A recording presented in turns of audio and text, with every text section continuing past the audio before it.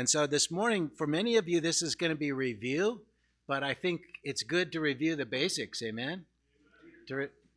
That's right. We just heard about that in our Bible study this morning. And so we're going to talk about what it means to be redeemed and why we need to be redeemed. Amen. So instead of Joshua, we're because of the baptisms, we're switching this morning to this more basic topic. And I think it's so desperately needed in our world today. I talk to people that attend churches regularly, and they don't understand the basic gospel. And that's scary. Our culture is increasingly ignorant of what Jesus taught and of Bible knowledge in general. And I think our culture is losing its understanding of even what sin is. You just use the word sin and people go, well, what are you talking about? What exactly do you mean by that?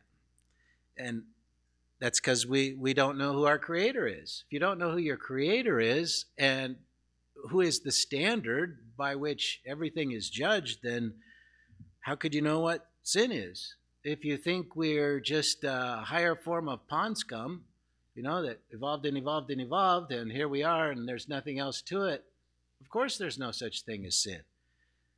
We're just an accident. But knowing that our Maker is a holy God, the one described in the Bible, we begin to see that He Himself is the requirement. His perfection is the standard. He is truth, and so He expects us to be truthful. He's faithful, and so He expects us to be faithful. He's loving, and so forth. And so He expects us to be like Him because He made us in His image. The problem is that we fail on a regular basis. Amen? Anybody not fail? We think selfish thoughts. We deceive others. We think about what we say is going to reflect on us. So many other actions and thoughts that just aren't like God at all. And that is what the Bible calls sin. And God says we are all sinners. We're all unlike our perfect God who made us. We can easily observe that reality in the world around us and in our own lives. Even monks in monasteries say it's really hard to keep their thought life pure. It doesn't matter if you separate yourself from the world. The problem's in here. Not it's out there, yes, but it's in here too. And the reason that is the case is because we've inherited Adam's fallen nature. He was created in perfection, but he was given a choice. And he could choose to disobey that one command that God gave him. Think of it, they were living in perfection. The perfect husband, perfect wife, in the perfect setting with everything they needed, and all they had to do is not eat of the tree of the knowledge of good and evil. Just one command. You would think if we could at least keep one command. If we had everything and we were perfect, couldn't we just keep one command? And what Adam and Eve's account tells us is no, we can't. That's how fallen we are. If we have a choice to disobey, eventually we'll disobey. And so we inherited that nature. Now, when they fell, a descendant, God promised Eve that a descendant from her, a male, singular descendant from her, was going to crush the head of the one who deceived her, Satan. So right there at the beginning of the fall, we had the first good news. Someone's coming through the seed of a woman, not of man and woman, but of a woman. Now, why does God demand goodness from us? Well, as I said before, it's because He is good, and He's also just, and He loves goodness. And conversely, that means He hates evil. He hates what is detrimental to us. That's why He gives us His laws and His commands. His holy nature demands that we be just and that wrong must be punished. If He didn't, He would be an unjust God. So He can't allow injustice to go unpunished. He demands we be perfect as He is. But that creates a big dilemma. Amen? because we just can't be. Even our efforts to try to be good can be offensive to God. And that's because we think there is enough goodness in us and confidence in our own abilities that is somehow, if we try really, really, really hard, we'll be able to please God on our own. The most popular religion in the world is good works. In fact, I would say every religion in the world, other than Christianity, is based on what we do. And the Bible's declaring we just can't. It's not possible. There's nothing that we can do on our own to be right with God. All other religions give us steps. You got Islam with its 5 pillars. And if you keep those 5 pillars, if you do all those actions, then maybe Allah might receive you into his kingdom. So we think if we try really hard, we could do it. How are you doing with that? That's honest answer. One way we could find out is just sit down with somebody and ask them to tell you everything that comes to their mind for the next 3 minutes. And you'll figure out, yeah, we're not perfect. If we're honest, we can lie about what comes into our mind, but if we're honest, we're all tempted. To think we have no need of God's intervention and can do it on our own is pride. And pride is one of the most destructive sins of all. In fact, it's what brought Lucifer down and what turned him from his glorious state to become an enemy of God. Works religion started with the first son of Adam, Cain. Cain and Abel offered their sacrifice to God. Cain worked really hard, plowing the ground, weeding the garden, and he gave him his first fruits, and he thought, God's surely pleased because I really tried hard. And Cain just gave a sacrifice by faith of the lambs that were born, that God gave through the sheep, and God accepted Abel's offering and not Cain's. And Cain got so upset because I tried so hard and God's not pleased with me, to the extent that he killed his brother, Abel. That's where works ends up.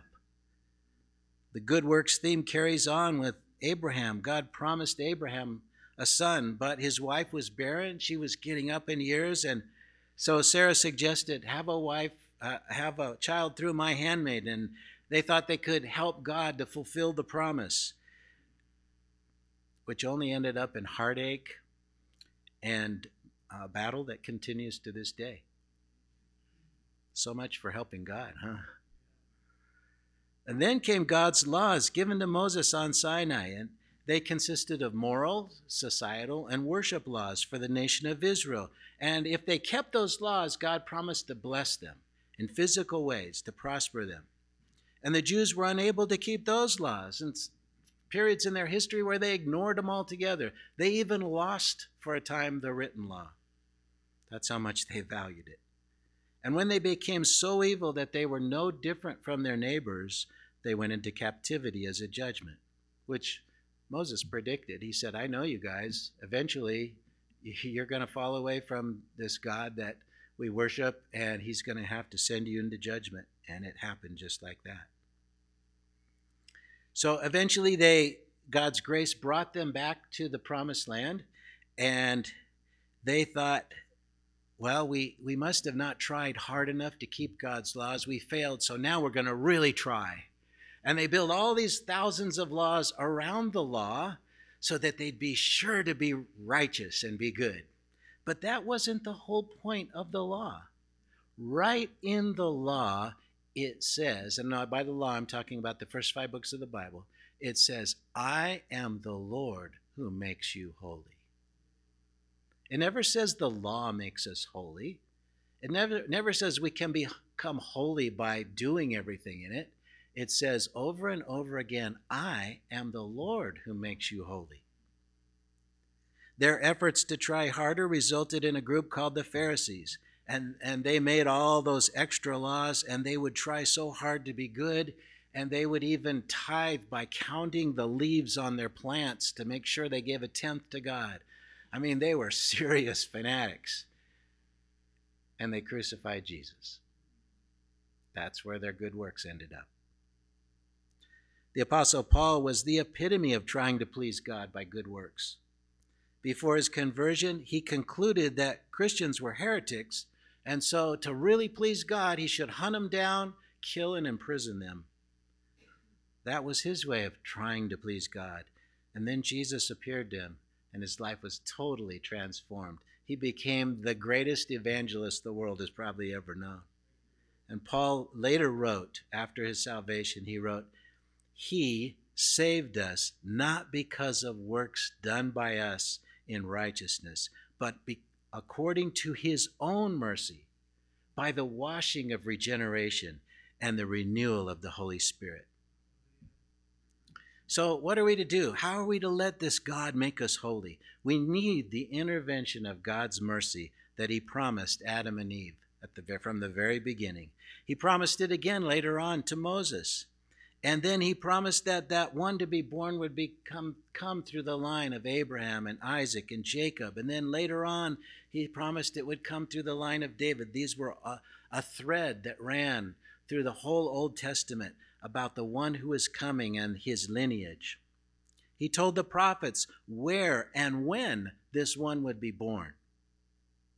That's how the wise men knew to come at that, part of the reason they knew to come at that time. He told them this one to come would be born of a virgin. The prophets told of where he would do most of his teaching. They described the area. They described the miracles that he would perform and how he'd be rejected, suffer, die, and conquer death.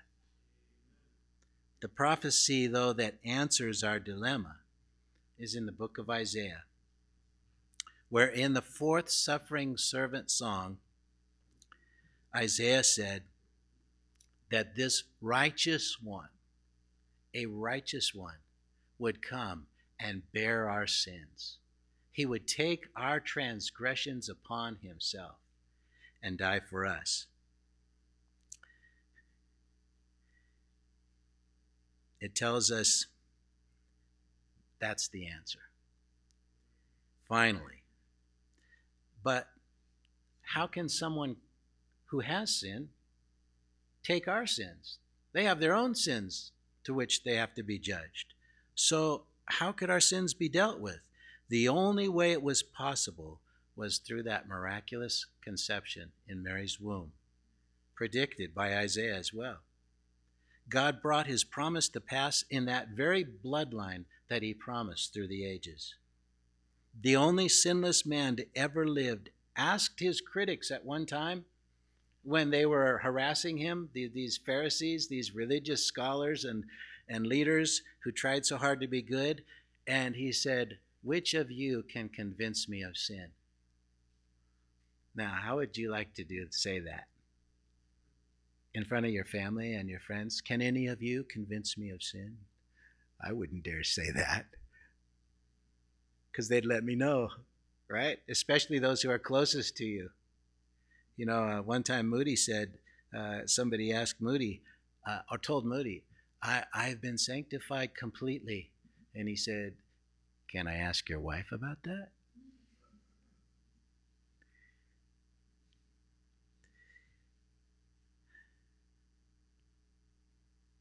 He could do it with conviction. He proved he was the one by the miracles he did, by the fulfillment of the prophecies about him. He even raised 3 different people from death. Stilled raging waters, wind, healed paralysis, deafness, blindness, and every disease brought before him. The demons even knew who he was and submitted to him in fear. The one who is one with God entered his own creation to have a relationship with us. Someone this week asked me, why would he do such a thing? Why would God enter into his creation and die for us? Well, the answer is in John 3:16. God so loved the world that he gave his one and only Son, that whoever believes in him would not perish but have everlasting life. All he asks is that we acknowledge our sin, ask to be forgiven of it, just believe he accomplished for us what we couldn't do for ourselves, and receive that forgiveness. And that means we have to humble ourselves and recognize that we could never do it on our own, that we could never be good enough for God, and that we desperately need Jesus. It also implies we need him to be our Lord to guide us through this life and finish the work that he started in us. And praise God, he promised he would finish the work he started in us. I love that promise. That's a great promise. Do you see the difference between faith and works? Just as God had revealed the law given to Moses, he is the one who makes us holy. God's love for us was revealed throughout the history of Israel in all the different names of God. The Old Testament describes him as our provider, our healer, the one who sees us, the shepherd, our rock, God with us, our righteousness, and we see all those names in Jesus. Jesus is our shepherd. He's our righteousness. He's the rock that we stand on, the one who heals our sin-sick souls.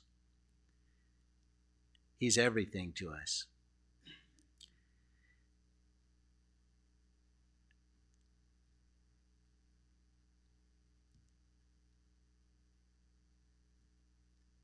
He's our righteousness. We see all those names in him.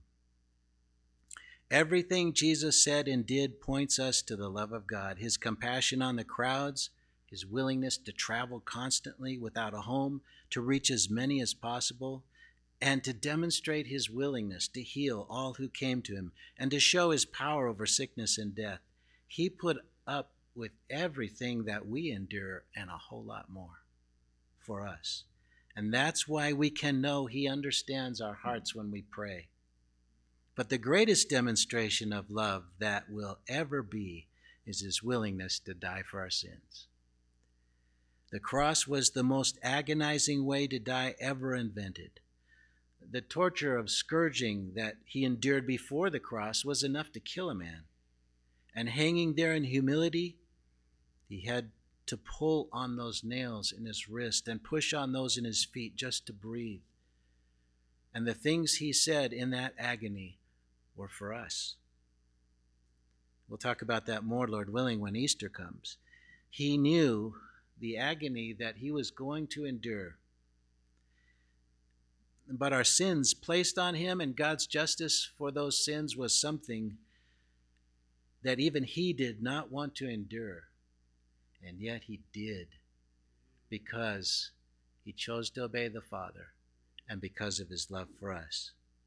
There was no other way our sins could be removed. There had to be justice, a just penalty for our sins. There was no other way to free us from the punishment that our sins demand. It was the only way for justice to be done and for us to have the promise of heaven. Thankfully, though, the story doesn't end there. Jesus is different from every other religious leader in that he walked out of his grave. That makes all the difference. You can say all kinds of things, but if you walk out of your own grave, you better believe it. Because he selflessly gave himself as our scapegoat, God honored him with a name above all names.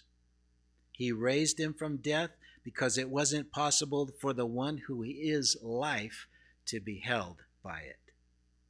Our punishment was paid in full. He rose from the grave, proving that his sacrifice was accepted by God. And then he stayed on the earthly plane for 40 days, teaching his disciples before he ascended into heaven. Some of his last words were to go and make disciples of all nations.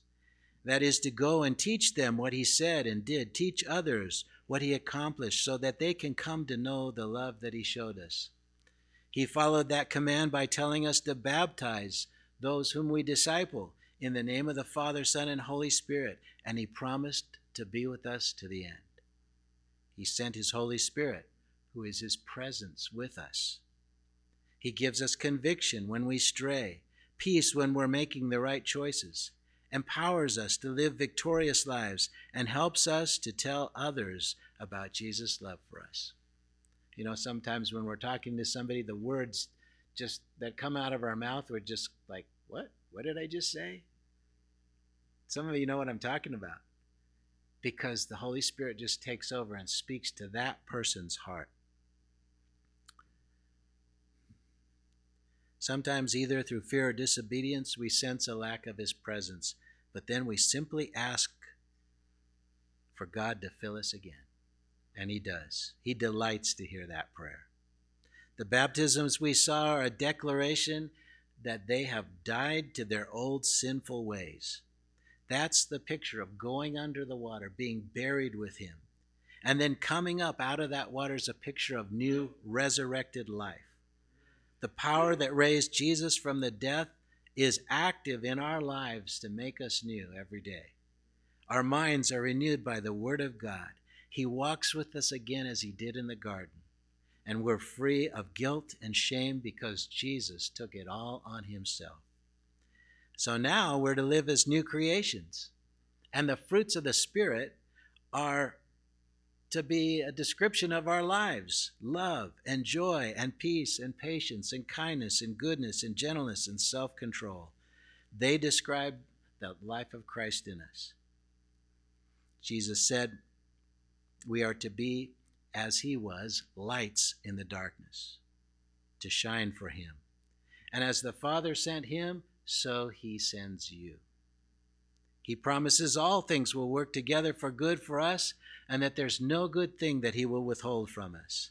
There's going to be tribulation and difficulties, but he will see us through every one because he has overcome the world. Amen?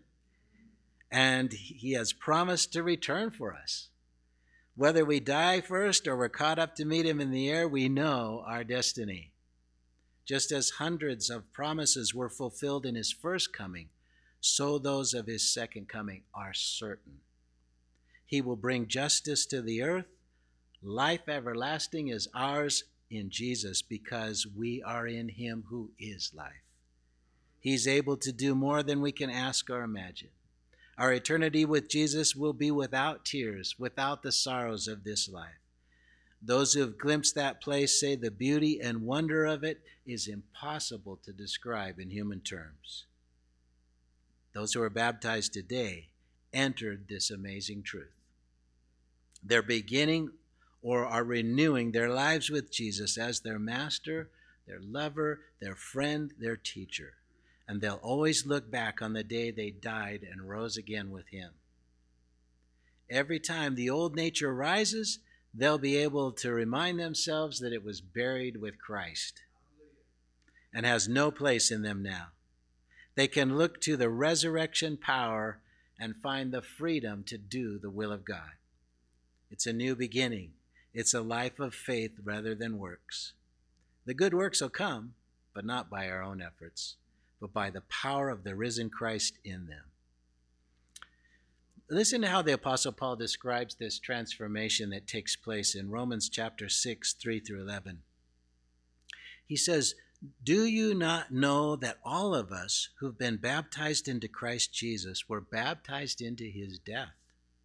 We were buried, therefore, with him by baptism into death, in order that just as Christ was raised from the dead by the glory of the Father, we too might walk in newness of life.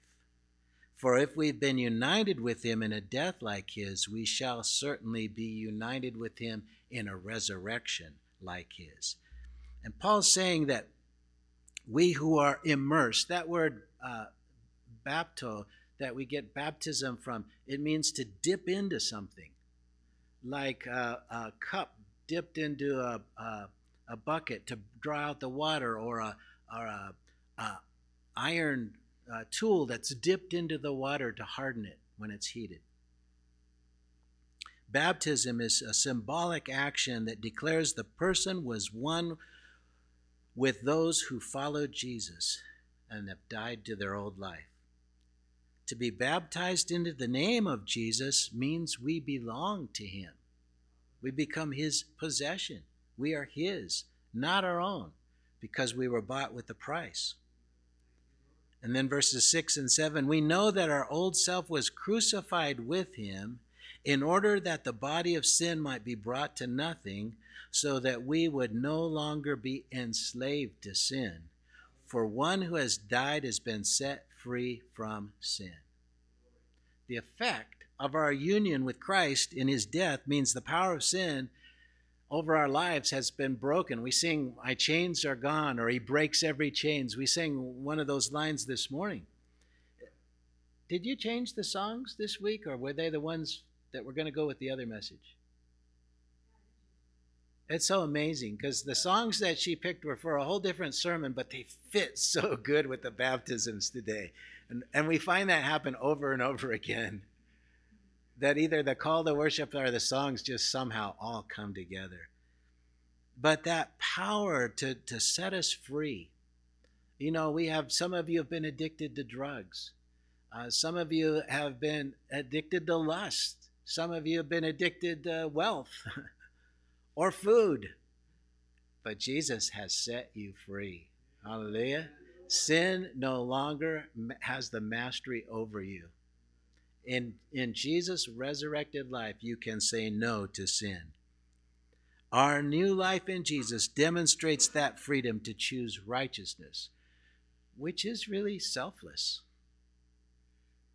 Verses 8 through 11. Now, if we have died with Christ, we believe that we will also live with him. We know that Christ, being raised from the dead, will never die again. Death no longer has dominion over him. For the death he died to sin once for all, but the faith he lives to God. So you also must consider yourselves dead to sin and alive to God in Christ Jesus. Now we live in and with his power and his life. We're in him and he's in us, and it's a continual baptism. In him, he in us. We're no longer fear death, for like Jesus, the life we live to God. The result is that we count ourselves dead to sin.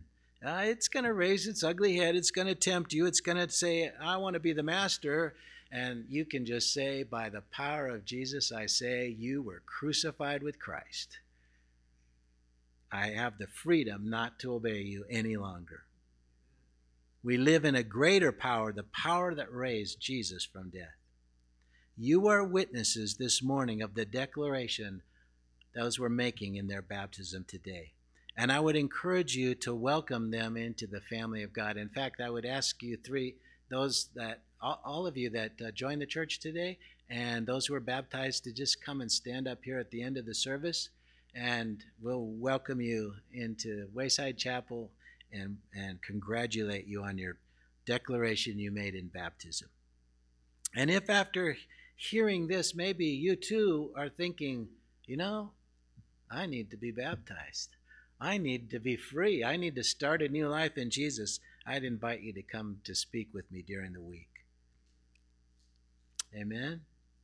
Amen. What a great morning. Let's pray. Thank you, Jesus. Lord, thank you for each one entering into your death and resurrection today. For Mark, for Jeremy, and for Christian, especially, we lift them up to you and ask that you help them to continue in the faith, to stand strong in you, to grow, to continue to add to their faith goodness, and to their goodness steadfastness, and on, Lord. Everything about you increasing in their life so that they'll be fruitful. We pray for the fullness of the Holy Spirit in their lives, and we pray that the power to be a witness will be manifested in them.